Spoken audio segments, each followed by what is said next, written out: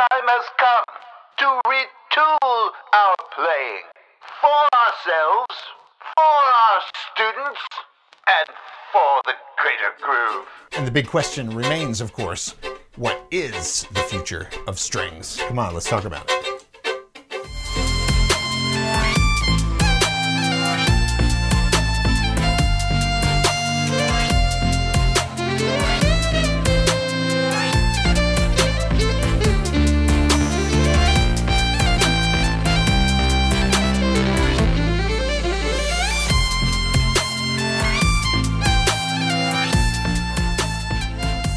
Hey, it's Tracy Silverman, your host of the For the Greater Groove podcast, the place where we talk about grooving and chopping and strumming and all that cool stuff, and we hang with the cool kids. And today we're definitely going to be hanging with one of the cool kids. This is actually one of the youngest interviewees on this show, just graduated from the Berklee College of Music just a few days ago.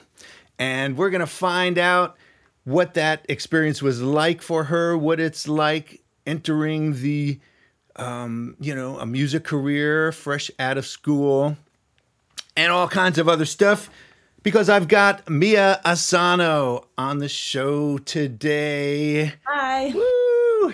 And let me tell you a little bit about Mia, if you are one of the few people who are not already following her on TikTok or Insta or YouTube. Mia is an electric violinist from Denver who now lives in Boston, and she has toured with the Viking rock band Nordic Daughter. Yes, performed with Lindsey Stirling, and has played at Carnegie Hall twice. And while she was still in school, she was on the faculty of the Mark Wood Rock Orchestra Camp, where I teach as well. So that's pretty cool.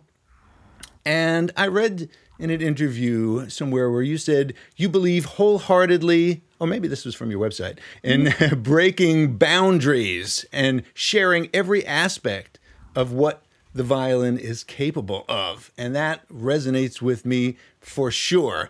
And what she is capable of is 10.5 million views on TikTok and counting. It's probably 11 by now. For a video, one of the first videos I believe that you ever did. Is that correct? Yeah, Perhaps? it was like the third one I ever posted, and then Yeah. it went viral, and now here we are. Crazy. A tune called Roses by St. John, and it has 10.5 or more million views, 3 million views on Instagram. That's a lot of views for Instagram. Currently, you have over how many? 3 million followers on TikTok, or million followers on TikTok? Some crazy number. I think it's like 1.2 million on TikTok. 1.2 million, 350,000 on Insta. And all that momentum has allowed her to release her first single called Lunar, which came out in October of last year on Spotify. And it's opened up all kinds of doors for Mia, for artistic collaborations that are blowing her mind, and just she's super thrilled about all of this stuff, and she's going to tell us about it. And you just played your first show last week, just a few days ago in Boston, your first show since the pandemic. And how'd it go? How was all that? It went great. It was my first official show as Mia Asano ever since all this stuff went viral. And I've been playing in other people's bands for a really long time, but I've kind of always had my own band rehearsing and making videos and stuff. We've never done anything live. So it was actually, I tried to have it double as my first big show in Boston, but it was also my senior recital and my capstone project, because I'm a dual major, Nice. so I had to do both. So yeah, I combined everything into one, and then we were offered a second show. So it was actually 2 sold out shows that doubled as my senior recital, and it went really well. Super cool.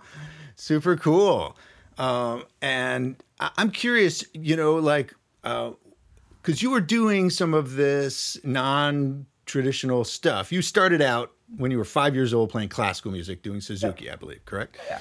And but you kind of started getting interested in non-classical stuff. I think I read when you were 13 years old, you got your first electric. Is that right? Yes. After that moment, I was like, this is what I'm doing for the rest of my life. And that was it. Beautiful, beautiful. What kind of electric was that? It was a Cecilio that I got on Craigslist, and I met this woman in an alley of a grocery store, and she gave it to I bought it from her, and I didn't have an amp, so I plugged it into my electric piano, and I was so excited. Oh my God. Yeah, that one, I had that for like a couple years, and then when I turned 16, I got like an actual electric violin that was like of better quality. That you didn't have to buy in a back alley somewhere. Yeah, I actually traveled to Ojai, California for this one. It's the brand is a Liquid Violin, and the guy who makes them, Brandon McDougall, he like designs the ships for Star Trek and also makes electric violins. So I got that, and then a few years later, I transitioned over to the Viper that you see me use now. Right, and that's a 7-string, I believe. Oh yeah. Yeah.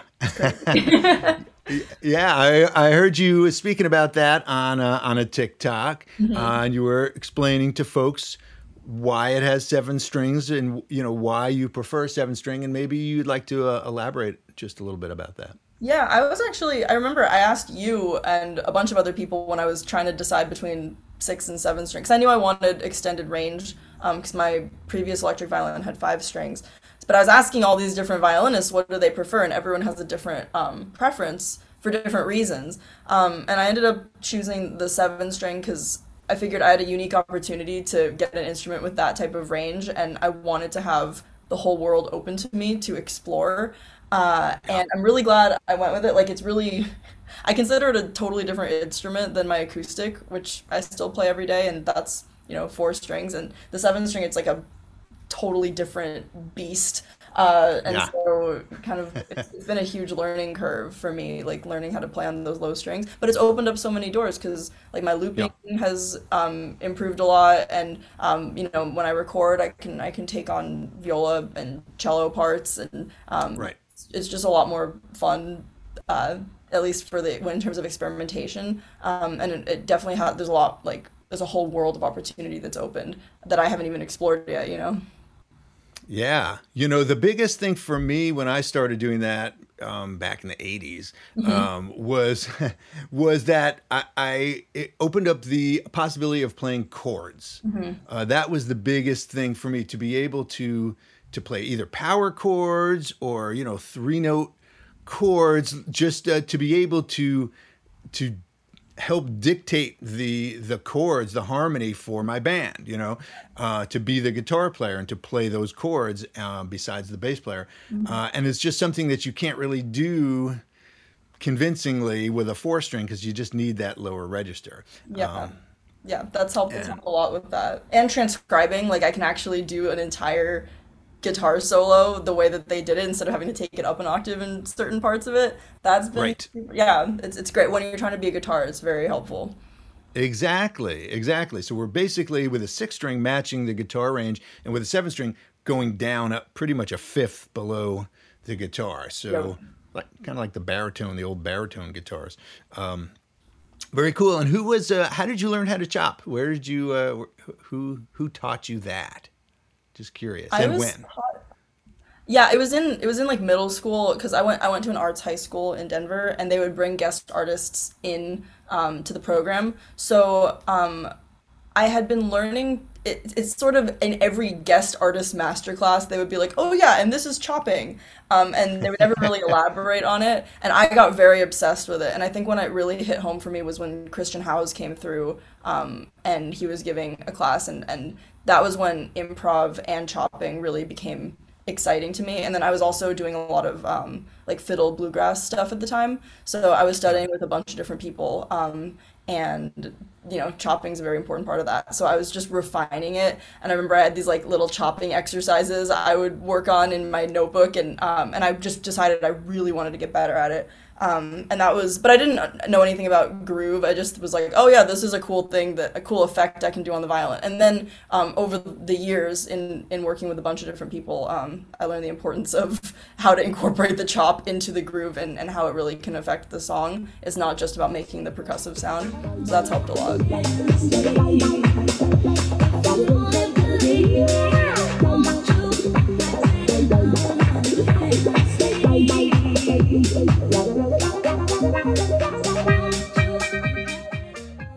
I'm curious how far along with all of that non-classical stuff you were when you first auditioned for Berklee, when you decided to go there, and also what was that choice like? Were there other schools you were thinking about? How hard was it to find a place that you felt was the right place for you, and how prepared were you at that time for Berklee? Oh my gosh, I have so many things to say. Oh, good. I first found out about Berklee when Julie Lyon Lieberman came in and did a masterclass and I was in middle school. I was in the 8th grade, and she gave us a masterclass on her NS Designs electric violin, and and I asked her, I was like, hey, if I wanted to go to college for alternative string playing, where would be a place to go? And she said Berklee or Belmont. Like that was the answer she gave me. And so I was like, okay, Berklee or Belmont. So I started looking into both of those programs.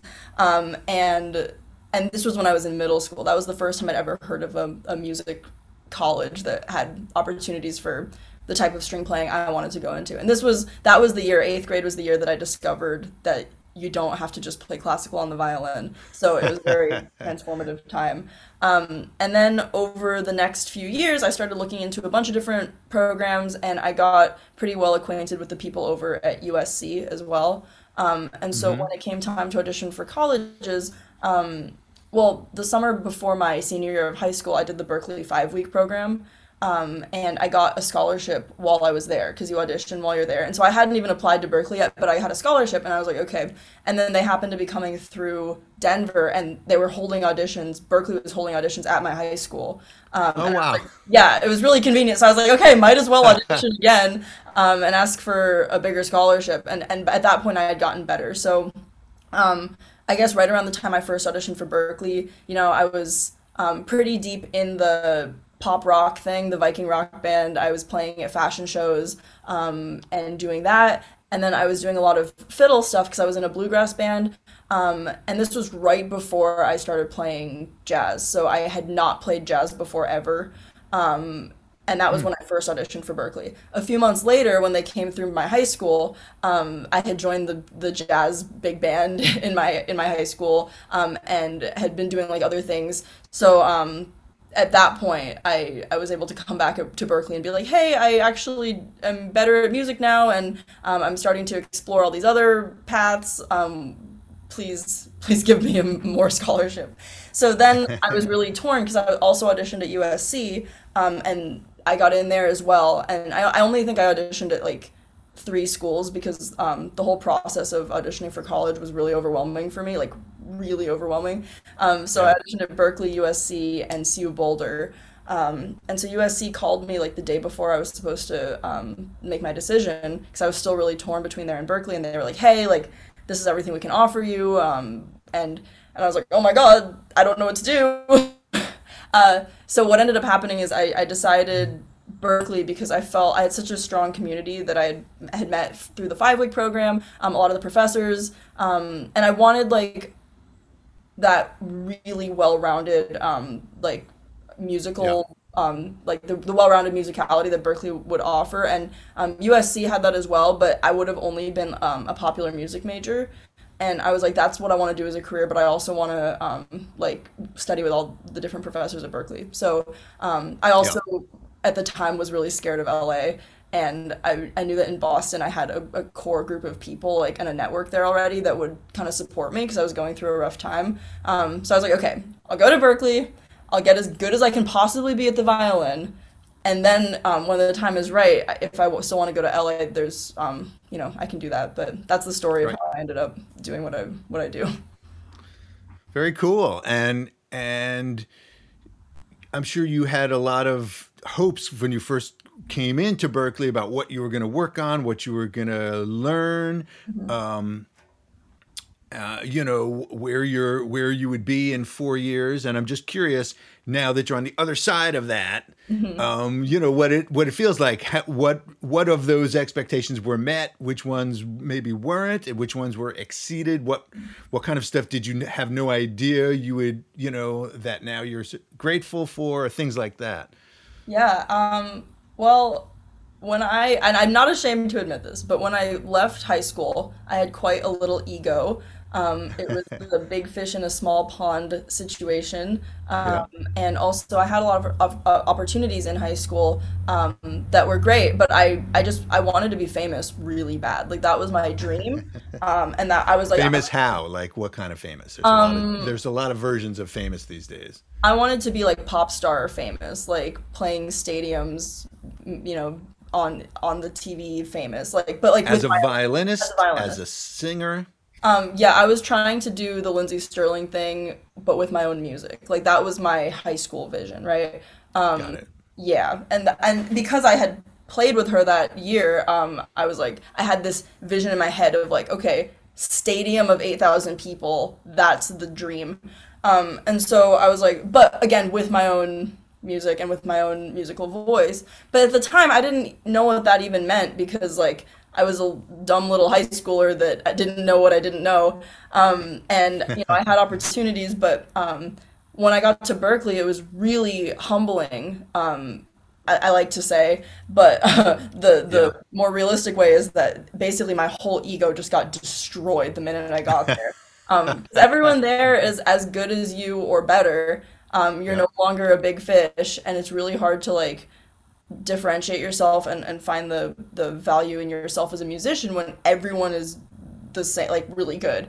Um, I had just as not to interrupt you, but I had yeah, the same experience when I went to Juilliard. I was kind of from a small town, the big fish, and got there, and I was in the same class as Bobby McDuffie and yeah. Nigel Kennedy and Jimmy Lynn and Nadia Salerno Sonnenberg. Anyway, No pressure. yeah, It's right. like but it's I think everyone's feeling that because and I've talked to a lot of people over the years and I've tried to kind of figure out this music school phenomenon, but everyone is feeling the same way about everyone else and everyone is really insecure and thinks that they suck and thinks that everyone else is better than them, but then those people are feeling the same way. And so like it's just funny because what I went through, everyone else was going through, but I had no idea. Yeah. I just thought I was the worst and that everyone was great. And so, and I was going through a rough time in life for a lot of reasons. So it was just like a really kind of like a huge wake up call slash culture shock for me, like showing up at music school, being in these classes that are really demanding and overwhelming, learning all this stuff about music, being surrounded by amazing players. And so everything that I knew about myself, I kind of like broke down but because I was going through a difficult time, I wouldn't take any opportunities because I was too scared to do Yeah. anything because I thought Yeah. I wasn't good enough and I had some like jam sessions that went really bad and then I was like scared to improvise and that type of thing. And it was really an interesting experience because it was like, okay, a year before that at 5 Week, I was worse, arguably, at the violin, but I was Right. very successful there. I made quite a splash. Everyone, I had like a great time, and I wasn't scared at all. And I Yeah. looked at myself during a practice room breakdown at midnight that I had, and I was like, what's different now? Like, why am I so miserable when like I used to be so happy? And I realized the difference was that during my freshman year at Berklee, I guess over the course of my senior year of high school, being in the jazz band that was very this particular group of people was very judgmental and it was very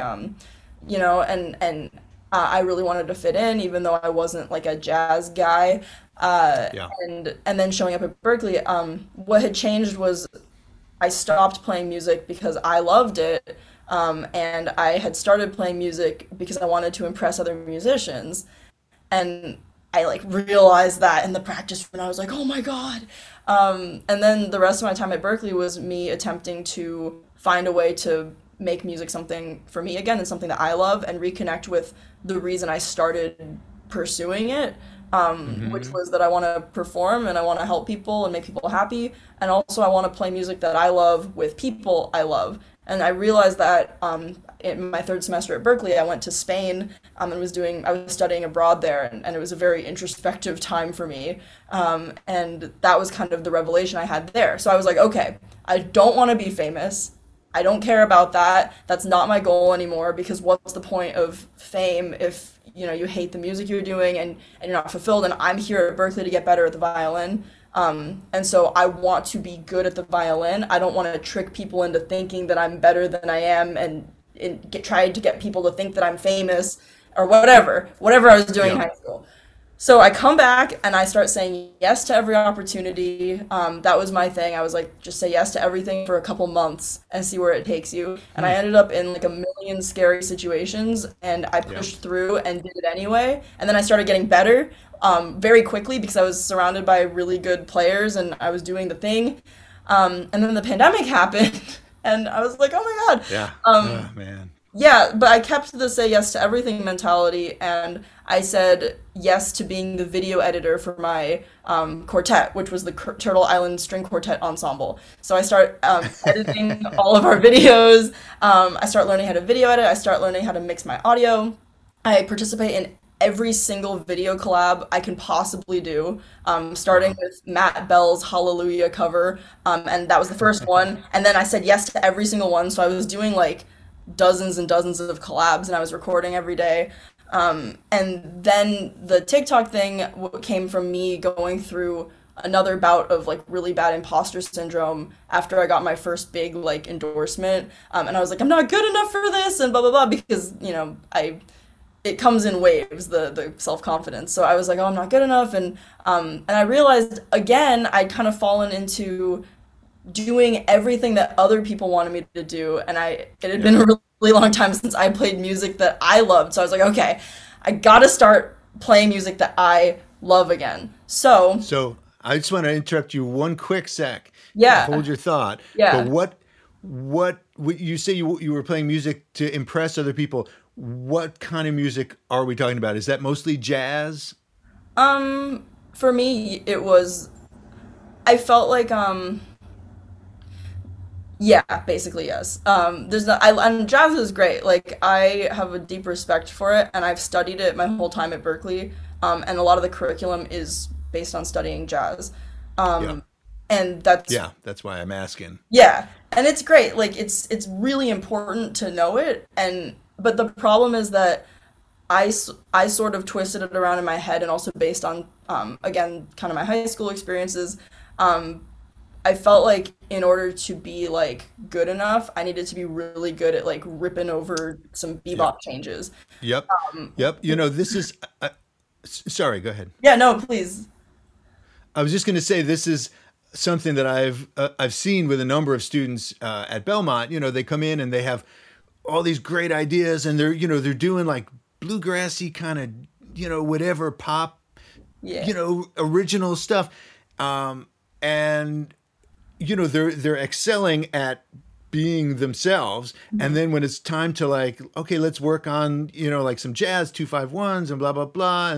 And these forms and, rhythm changes. And for a lot of students, it's just not really what they're interested in. They know that they should learn it because it's, it's useful and helpful. And I know as a teacher that it's going to help them, but it's this tricky thing of, it's not only what they're not really interested, but it's intimidating. And because it's not what a lot of young people are listening to or brought up, playing or listening to, it's very much like a foreign language, which makes it even more intimidating. So just saying, I think your story isn't uncommon from what I've seen in terms of the way students react to that. And it's very understandable.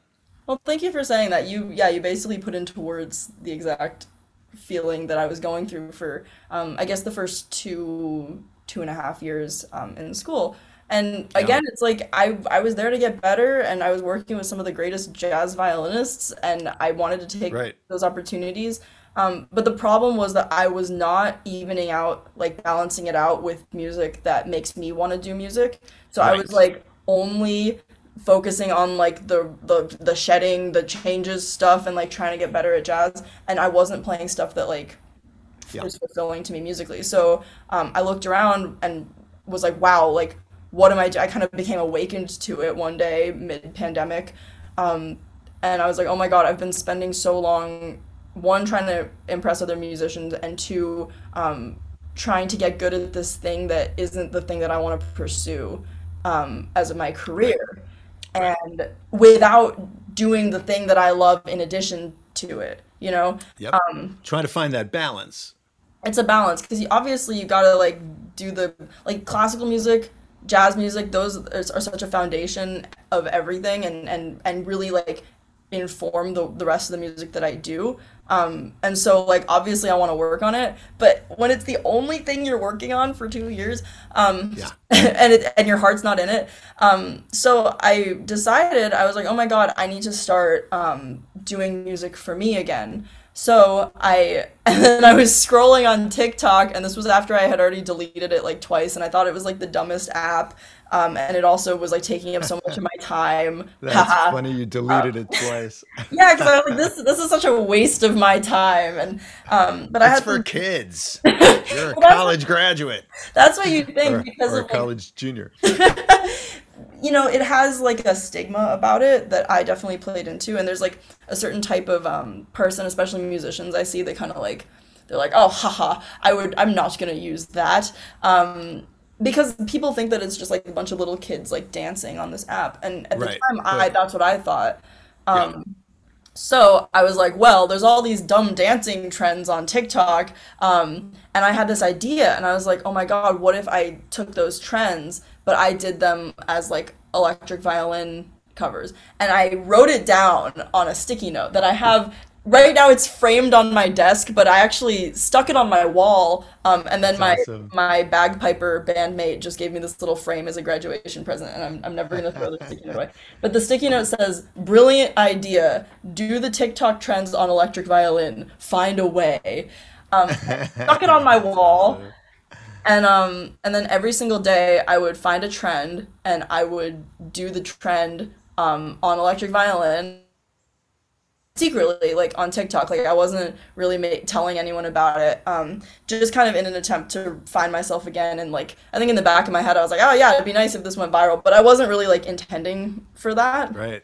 And like the third video that I posted, the trend was use St. John's song Roses like in your video and stand there and do nothing, and it'll blow up your video and make Oh, that's why you said it says to do nothing, but who can just stand here? that was Yeah. the trend. Yeah, which is this is the stupidest thing ever. So I was like, I'm not gonna stand there and do nothing. I'm gonna cover it.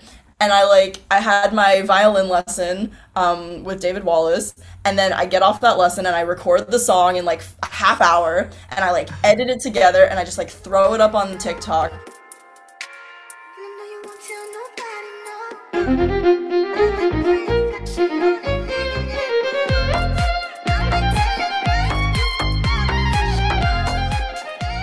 And I go to TJ Maxx with my friend and to buy candles. And as I'm buying the candles, I check TikTok, and it's at like 36,000 views. Your And I was phone like, is oh my just God. blowing up. Yeah, and then by the end of the night, it was at 2 million views. And the next morning, I woke up and I had 100,000 followers, and I didn't know what to do. So I went to Trader Joe's and I cried. And this is why I'm, you know, launching into my whole story based on your question from probably like an hour ago. But the reason that that's so meaningful to me is 100,000 was kind of the number that to me represented like the success that I was looking Yeah. for in high school, because that was always a number that seemed very unattainable, and that deemed like I was like, that's a milestone, that means something. And so to Yeah. literally get that overnight, I was like, oh, like now what? Wow. And now 1.2 million followers later, I'm looking at my life and all the opportunities that I've had over the last couple of years as a result of social media, and I'm like literally living my dream that I had in 8th grade, Wow. when I was getting inspired by like you and like David Garrett and Two Cellos and like all these people Lin- that Vanessa May, Lindsay Sterling. yeah, definitely at the you know, all these people that I'd been so just like inspired by. Oh, and then like I mean obviously Christian Howes, Mark Wood, like all the people that we're doing the electric violin thing, and I wanted that, and now it's like here I am like getting to work with my heroes and getting to like teach alongside them and getting to like be Yep. on this podcast, and it's like all these crazy things that all stemmed from this whole journey that I've had. But it's so I'm like looking at my life and I'm like, wow, I'm living my exact dream that I had, but I'm not living the dream because I pursued that dream to the fullest. I'm living the dream because I like went through a really hard time, let go of the dream, focused on the importance of music, and then everything that I wanted happened. But it was once I started like being authentic to myself, getting really real on like what I actually want to do with my life and what my actual purpose is as an artist. And then letting go of the fame thing, focusing on get better at violin and do violin in a meaningful way to me. And then now I'm doing the thing that I wanted to do. So that's the whole story. And that's the answer to your question. It's a really long question. Bravo, bravo. I'm curious how different your goals are now coming out of college from what they were when you were coming out of high school. Your dream was to, play 5,000 seat arenas like Lindsey Sterling. And, has that changed at all? Or is that the same, pretty much the same, on track to the same goal? It's like yes and no. It's fluctuated, I'd say. My dream coming out of high school, like I mentioned before, was get famous. And now that term doesn't even like, I don't think about it that way at all. I don't really like to even say that word because like I don't think that's what your goal as an artist like should. I mean, if that's what someone wants to do, then like all power to them. But personally, I don't want that to be my goal in life.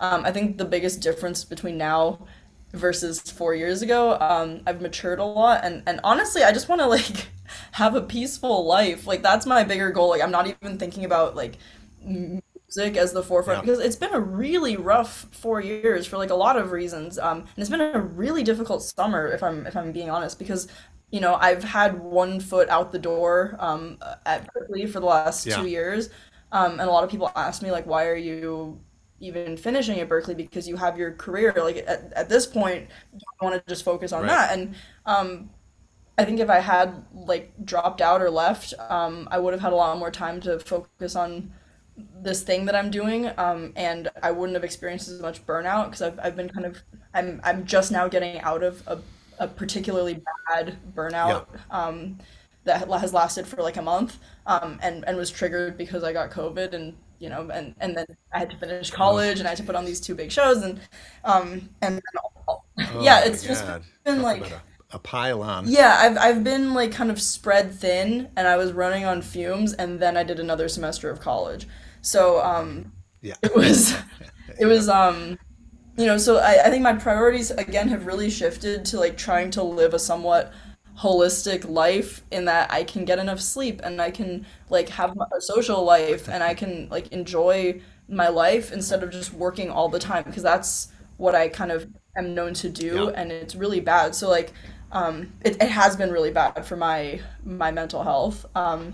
So like I still have really big ambitions. I want to take my band around the country, and based on the response to these first 2 shows, it seems like something that seems very possible. I want to make videos because that's my big passion. Like I love creating and collaborating with people, and so I have like all these goals, and I want to still do the huge performance, like wide scale performance thingy. But I want to do it in a way that's healthy. And so what's different between now and 4 years ago is that I've just been trying to get through college and get the most out of it that I can because it was really important to me to get my degree. And I did a double major, and I did a 5-year double major in 4 years, which was, gosh. On top of being a full-time social media person.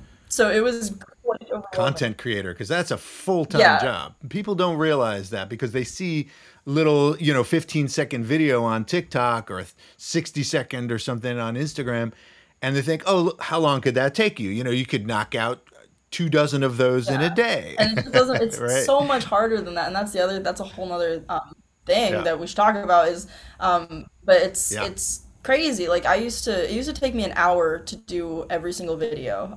And a lot of that was because I got so many hate comments from people that I needed them Yeah. to be perfect so that nobody would have any room to like have issues with it. So I would do like so many takes trying to get it perfect. Now I can bang them out pretty quickly, but because I let go of a lot of the perfectionism thing, Yep. Yep. which is took a while, but you know, it still takes so much time and effort, and then editing them and posting them and keeping up with the trends and you know, learning the stuff, and I've gotten a lot better as a musician by doing all that, because what it did was it taught me how to transcribe really fast.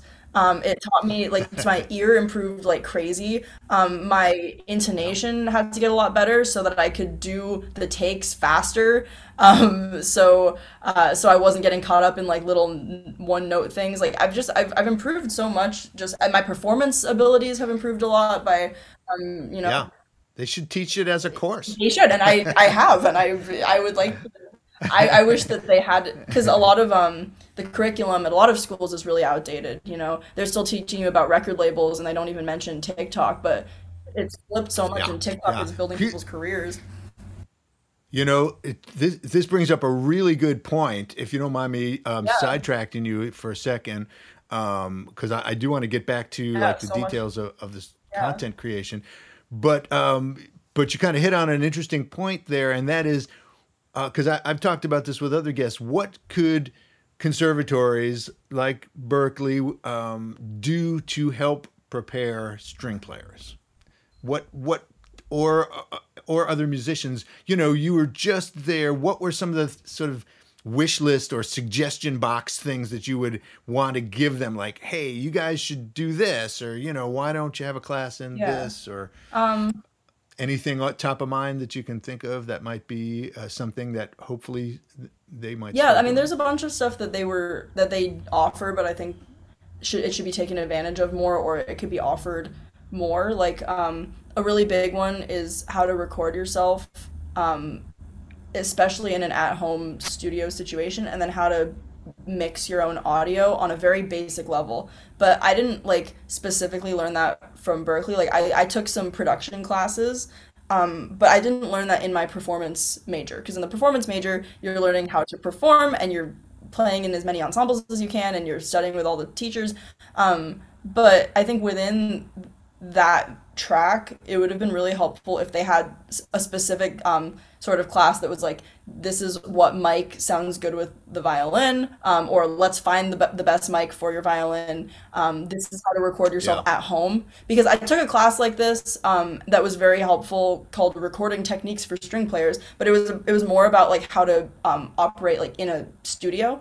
Right. And that's something else that's really important, like learning about studio etiquette, learning like Sure. how to like be in a session, and that's something I got a lot of experience with at Berkeley. But the at home thing is so vital now, and everyone's doing it. And the majority of my work, like I've been like a guest violinist on a bunch of different people's recordings, and I recorded it all in my little setup, like in my room with my little mic Yep. and Logic. But I kind of had to seek out learning how to do the production thing, like learning how to take the production thing a step further. And also, mixing violin is very different than mixing other instruments. And so, learning how to get the best sound for your instrument, I think, is really, really Yep. vital for everyone, like even for classical players, because you're gonna be in situations where you're gonna need to record yourself. So I wish conservatories slash music colleges put like a bigger focus on that, and then also like branding yourself as an artist, because you know, especially as a string player, it's, you know, sometimes a lot of the time you find yourself in a section and you're one of like a bunch of people, but you know, a lot of us are trying to do Right. our own solo thing as well, and that doesn't take away from like who you are as a musician. And we live in such a digital world right now. You know, I'm not saying everyone should be posting on social media, because I don't believe that. I believe it's not for everyone, and if it's not for you, I don't think you should waste your time doing it. But I think it's important to know the benefits of it, because a lot of people have a mental block about it. Yeah. And a lot of people think, oh, I can just be really Yep. good practicing alone in my room for 6 hours a day. And it's like, yeah, great, you got really good, but like, what are you doing with that? Nobody knows that. You're just practicing all the time. So having some sort of opportunity to like learn how to put yourself out there if that's something you want, or learning the importance of branding and social media and marketing yourself and networking, and how to also just a general one is professionalism. Like you kind of learn it through experience, but I wish like I really, the way I got through Berklee was not by being the best one in the room, but it was by being the most prepared person in the room. And I had to learn that on my own, but that's like I would often be like definitely not the best musician. Like there would be like these killer players, but I would just practice the parts and I would make sure I knew everything before showing up to rehearsal. And therefore I was always like the best, finger quotations, one, but it was only because I had actually bothered to learn the music. It wasn't because I was the best player. So like it's all these things that you learn through experience, but I think it should be said out loud in some capacity during your time at music school, because those are like the most valuable things I learned. And again, Berklee like touches on them. I'm sure certain schools like have programs for them, but they don't really do a deep dive into it, especially the social media thing. Yeah, the whole idea of being a musician these days is really to be an entrepreneur in some form or another. And to ignore social media in that context is kind of silly, because I mean social media is the main media, various platforms that people use to communicate and to promote and to build awareness and all that kind of stuff on every level, locally and non. But I noticed your dual degree is in business and songwriting. So are there more originals, Mia Asano originals we're going to see in the upcoming months or years? Yes, there's lots of original stuff in the works. So technically my major was, I was a performance major and a professional music major with concentrations in business and songwriting. So within one of my majors, my concentrations were, it's like... So it's like three majors, really? Yeah. Like one and another one that's two. Okay. Yeah, exactly. And then also within professional music, I was taking all these like business, entrepreneurship, and production classes. So like it was cool. And I'm so grateful that I did that. But yeah, the songwriting thing I did... For me, like again, that was part of my attempt to like, because I actually do the singer-songwriter thing, but like really kind of secretly. Like I don't really share like my singing songs with people very much. It's more just like I've always done it since like the 6th grade, and even before that. I just love songwriting and I love lyrics, and so that was just me trying to get better at it so I could again find that passion for music. And then I've translated that into writing violin songs that I release, with Lunar being one of them. But I have so many more that are coming out. I have like in terms of original music, I'm working with a bunch of different producers right now on a few different singles, and then hopefully an album. But then also in the meantime, I have a bunch of EPs that I'm releasing as well. One with my Celtic band Silvertree that we just recorded, so that's coming out in the fall. And then with my bagpiper friend Allie the Piper, we have like... We're basically starting a band, and we have an EP coming out that's covers and also original. So I have a lot of stuff in the works that's all coming out. I just haven't had time to focus on it because I've been in school. But now I have no excuse. Now, it's coming. So, but I love writing music, and I love doing it with other people, which is why when I did Lunar, it was a co-write with Jason Anick, who was my professor at the time. And we did it together, and it was so fun. And also, you can hear like his influence in the song, and I really love that because I want to pull like influence from all these other genres into my music, and cool. He's the guy for that for sure. So.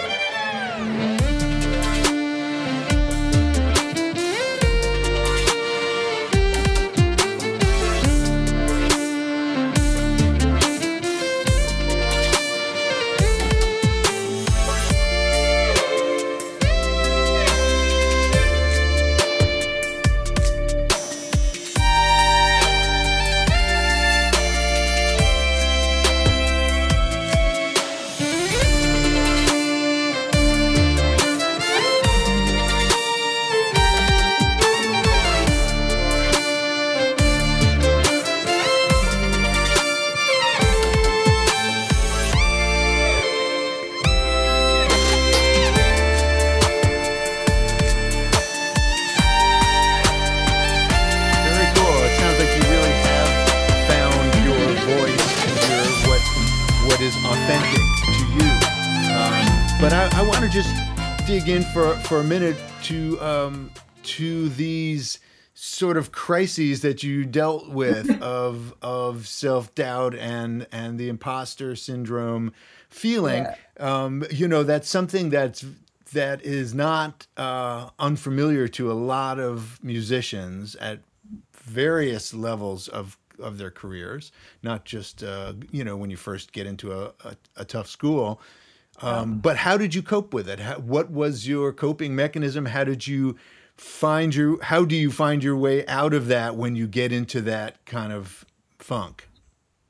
Yeah, that's been kind of my biggest roadblock slash life mission over the last few years was kind of figuring out how to handle that because I didn't, again, I'd experienced it a little bit, like in high school, like, oh, I didn't get first chair, like, oh no, and I was comparing myself to people, like, in my orchestra, but it was never as bad as this, like, this horrible feeling of, like, I am not good enough, I will never be good enough, I should quit music. Right.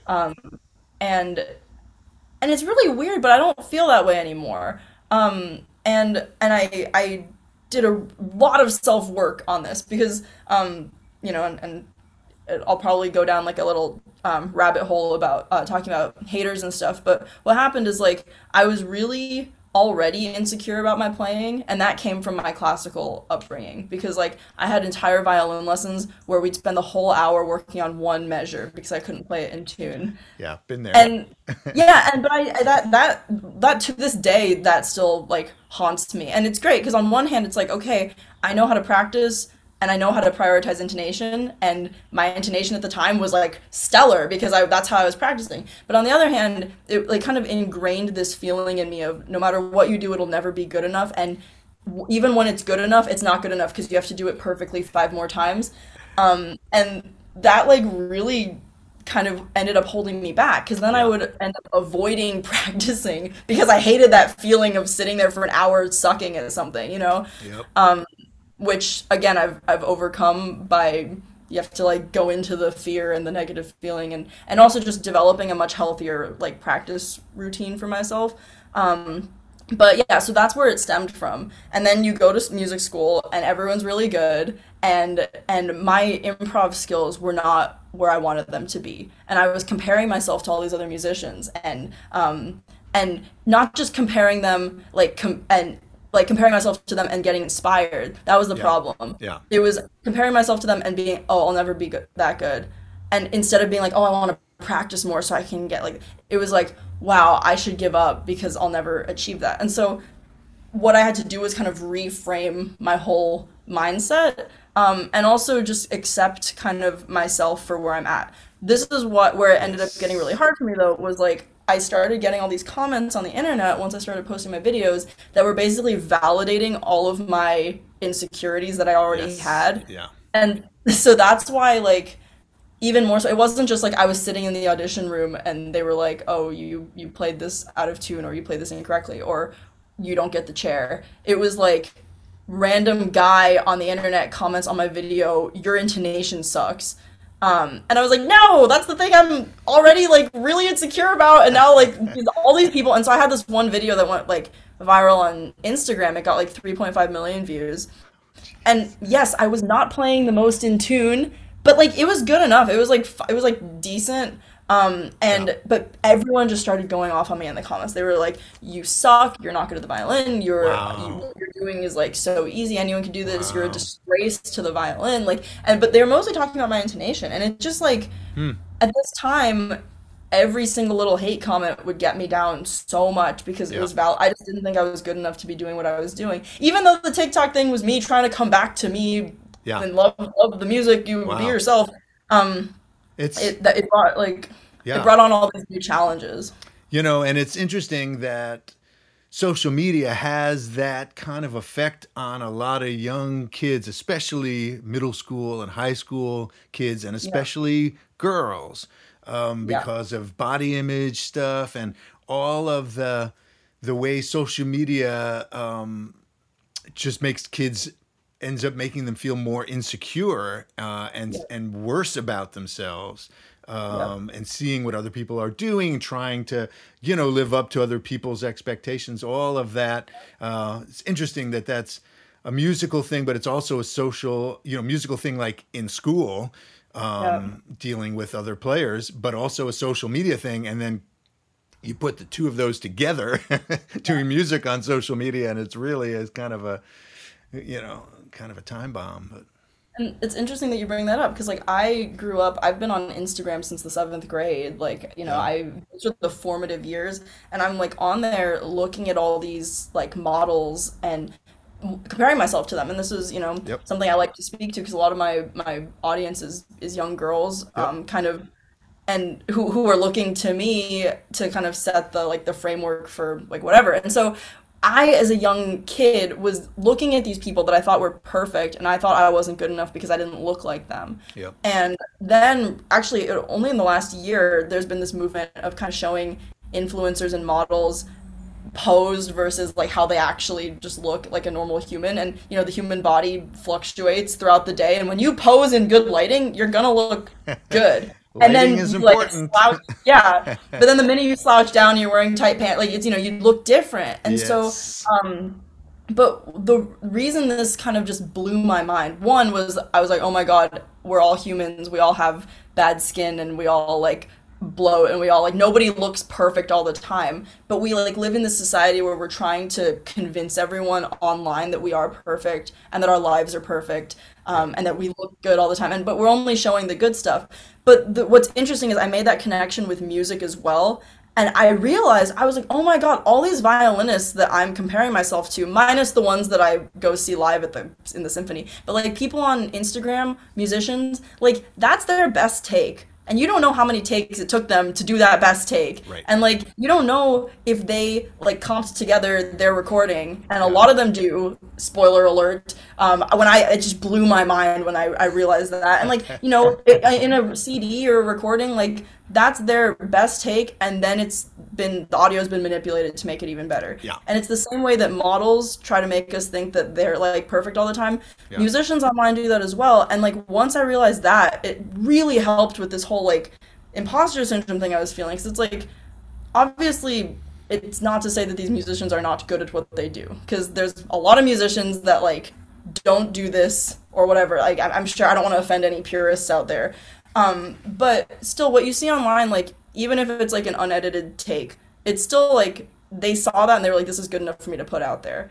And they're not going to post the really terrible recording where they messed up. Right. But then you see that and you see everyone doing that, and you think that everyone's perfect all the time and that you're not, because you mess up sometimes. So, Yes. And, it brings up the whole other artistic choices about what is perfection anyway. As a classical violinist, as you are trained, originally that way, we strive for perfection. We're trying to play the notes in tune, in time, reading what's the dots on the page and trying to bring them to life. But, I'm going to share a quick story. When I was recording my first record for Windham Hill, I was recording a tune, the Beatles tune, Here Comes the Sun. And I played it, and I played it as best I could and with a lot of feeling, and it kind of sounded like smooth jazz to me. It kind of sounded like Kenny G or something. I was like, yeah, everything is right, but it sure doesn't sound like the way I want it to sound. I want it to sound like Ray Charles. I wanted to have some soul and some cry in it, so I scrapped the whole recording that I did and redid it, and purposely did it like Ray Charles would do it, like letting my violin crack, like, purposely doing stuff. Like I'm a huge fan of Miles Davis, and, he'll play this stuff that's so beautiful, but then you'll hear these just big clams right in the middle, it's like, but in jazz, somehow with trumpet players, you can get away with that. And it's just sort of part of the sound. And it made me realize that it's part of the sound of jazz, and it's not part of the sound of classical music, where that sort of everything is perfect and kind of glossy. And in jazz, there's sort of these edges and rough edges. And I realized that was an artistic choice, and I was leaning towards that choice of being more real and gutsy and edgy rather than being perfect. And I sort of came to this conclusion that art is not about being perfect. It's about being a person. It's about allowing your humanity to be shared with other people so they can see that struggle that you went through. When you went for that note, but you didn't hit it. But that's the way most people hit it. They go for it and they don't hit it. And so people relate to that. And that's as long as you can make it part of your art, there's a humanity involved in imperfection that I think is a really important part of my artistic, ethic anyway. Yeah, just throwing that out there for whatever. I'm so glad you said that because I think that's so important. And again, in a lot of certain styles of music, mostly classical music, there is this strive for perfectionism that I was raised with, and most of us were raised with if we started with a classical background, and it's just not it's not feasible. It's not doable. You can't be. I've studied with some some of the greatest violinists. And even them, when they haven't played it yet that day and they pick up the violin, their first couple notes are out of tune. It's not like there's just people out there that play perfectly all the time. I don't think it's possible. Except for Rachel Barton Pine, who's always. Well, there's one person.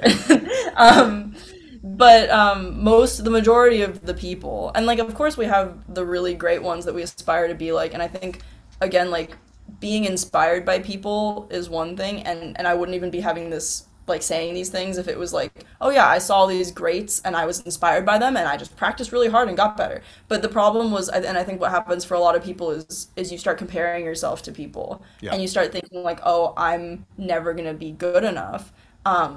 But then all those people that you're comparing yourself to are feeling that way as well. So it's this cycle. And so the way that I got out of it, the way that I broke out of it, and this is still a day struggle that I must work on, because I'm not saying I don't have any insecurities, but I just got really real with myself about kind of who I am as an artist and as a musician and where I'm at. And instead of beating up on myself for not being better, I just accepted myself for where I am. And I tell myself this, I used to be very, I would be very self-deprecating in an attempt to not seem conceited or arrogant. But I started allowing myself to just say, I'm good at what I do.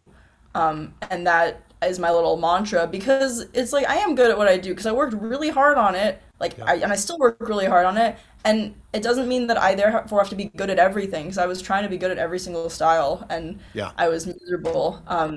And the ones that I have worked really hard on, I've gotten a lot better at over the years, and that's what I put out there.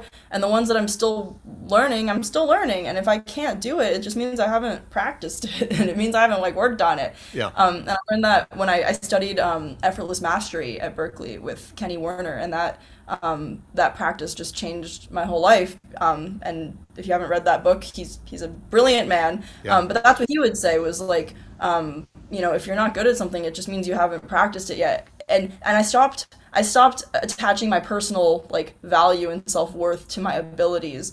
And I was okay, I can be Mia, and I can be a good person, and I can be deserving of good things, and I play violin, but I'm not a good person deserving of good things because I play violin. Yes, exactly. And I don't know. So once I just accepted that, I was okay, this is where I'm at. And I stopped stressing all the time about upcoming gigs. At the same time, I was in this class where it was basically just intense advanced jazz concepts, and I was the only non-jazz person in the room, and it was me and a bunch of saxophonists. That's rough. That is rough. Yeah, and so it was a perfect chance to practice this, because I would dread every single week, because I was oh my god, I'm just gonna have to go and improvise on concepts that I don't know how to do, surrounded by a bunch of people that already know how to do it for 2 hours a week. And so I just decided, I was instead of freaking out about this, I'm just gonna live my week, and then I'll go into the class. And this, again, straight from Kenny's advice book. I'm gonna go into the class, and it's gonna be really painful, but it's only gonna be painful for 30 seconds at a time, which is when I'm doing the solo. And then I get to leave the class, and then I get to go on with my life. And so it's really only about 5 minutes out of my week that's gonna be really difficult. But that stayed with me, because now I don't dread soloing, and I don't dread gigs, and I don't dread situations where I'm gonna play, because again, it's like even if it goes bad, which rarely it ever does, Right. at least then I'm not worrying about it for like my whole life leading up to it. And so then I can just kind of enjoy my life. I go, I do the thing. Usually it goes very well. And then I wasn't like freaking out about it all week. So it's just advice that has really like, these are just like tidbits of advice that have really helped me. Hacks. Yeah. And you always do end up doing better when you're not worried about it and you're relaxed anyway. Exactly. Like I used to get so nervous about like gigging, especially taking solos. Yeah. And this was a pandemic thing. Like pre-pandemic, I was like, oh yeah, I'll perform wherever. Then after 2 years of it of not doing that, coming back into it was really hard. And so that's where this technique or this practice helped a lot. And so now it's like, okay, it's like I have a gig, I'm gonna practice for it. I'm gonna do the work that I need to do, and then I'm gonna go and do it, and however it goes is how it goes. And if I mess up, I mess up, and that's a 1 millisecond mistake. Yep. And then I never have to think about it ever again. And also telling myself I'm good at what I do and having the confidence that like. And so now when I post stuff on social media, I don't like agonize over the perfection of it all. I record at the moment. I there's different ways to film your videos. Right now, most of my stuff I will film live, so I'm recording it into Logic as I film the video. And sometimes when you do it that way and you're not like lip syncing over it and you can't like control the track, I do make some mistakes. Of course. And sometimes I will go back and record like comp something else together, or I'll re-record it. Other times I'll just leave them in there now. Like little ones. And if I get a hate comment, it's like, you know what? The hate doesn't bother me. People want to hear what's real. And sometimes they want to hear that just so they can give you shit about it. And sometimes they want to hear it just because it reminds them that they're real. And you got to just ignore those other people, Yeah. People like have this view of others, especially kind of what I'm doing because of the TikTok stigma or people's views about like pop music or like whatever, and they'll say they have this idea of like, oh my god, what she's doing is so easy, I can't believe she's getting more views than me or than someone else that deserves it more because they practice more, which is a whole nother tangent. But like again, it's like I've just learned there's always people that are going to feel that way. I came from multiple communities now who play these certain styles of music where I was judged by these people, peers of mine, for doing what I do. And I was like, I can't please everyone, and I'm not Rachel Barton Pine, but that's okay because you can go listen to her and be blown away. And I'm meant to do the Mia thing, and there's space for everyone, like, and I would rather like send people's attention towards if someone wants me to play classical music or wants to hear classical music, I'm like, I have a million amazing violinists that I can recommend for you to listen to. If you want to hear me do it, I probably don't. And I still play classical music, but I don't perform it on that level, and that's okay. But it took me a really long time to realize that that's okay. Me too. It took me longer than you. But, well, Mia, you are good at what you do, but we're going to find out here if you are good at playing my game, Not My Gig. Okay. I don't know if I warned you about this. I don't think I did. I warn all my guests, but I somehow forgot to warn you about this. That's fine. Sorry. But here's how it goes. I ask you a couple of trivia questions about something you know nothing about, because it's not your gig. Okay. So there's zero pressure. If you get anything right, we'll all be amazed. Okay. That's the kind of game it is. So. Okay. So Mia Asano, who has a huge TikTok hit with a tune called Roses, we're going to find out how much you know about Rosie O'Donnell. Okay. I don't know if you even know who Rosie O'Donnell is, because it's sort of another generation. I've heard her name, but I don't know what she did. She's a comedian and a talk show person. So good. So I picked something you really don't know anything about. This is totally not your gig. Okay. Well, Rosie got her first break in 1984 on which big TV talent show? Was it A, Star Search, B, the British show New Faces, or C, American Idol? Please tell me it was American Idol, but I feel like it was probably A. You think maybe A is the right answer? No, I don't know. I don't know. Well, you are right. It is A. Oh, really? Oh, good. It is Star Search. Yeah, I knew that the whole time. All right. Rosie was once considered for one of these TV roles. Was it A? I don't even know if you're going to know what these roles are. A, Peggy Bundy from Married with Children. Ever heard of it? Maybe. No. Elaine from Seinfeld. I know you've watched Seinfeld. I know Seinfeld. Or Rachel from Friends, the show Friends. Rosie O'Donnell is Rachel. I'm gonna go with the first one because I don't know what it is. Peggy Bundy. She would have made a very interesting Peggy Bundy. But no, it was Elaine from Seinfeld. Really? Oh, that's so interesting. But okay, she didn't get the gig, clearly. Otherwise, I'd know who she is. Okay. Here's a sort of a random one. Rosie O'Donnell, is she an oldest, middle, or youngest child? I'll go with youngest. Middle. Close. Okay. I'm sorry if this is too much like a end of exam final. Yeah, it's like my secret last final. The last final from Berkeley. Okay, I got one more question for you. One more quick question. And Rosie has done a lot of philanthropic, wonderful work. Which of these is the name of Rosie's charitable organization? Is it A, Rosie's For All Kids Foundation, B, Rosie's Broadway Kids, or C, the Children's Plaza and Family Center? Ooh, I just like the A one. I like the name of it. It is A, Rosie's For All Kids Foundation. You are absolutely correct. Woo! Yeah. Rosie O'Donnell expert. Now you're gonna have to go Wikipedia Rosie O'Donnell. Yeah, like, who is this? I'm just picturing Judge Judy, so I don't know who I'm thinking.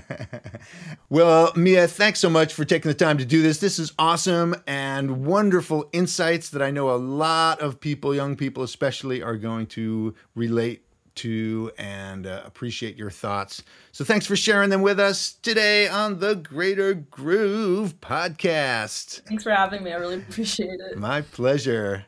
I'll talk to you soon. Talk to you soon.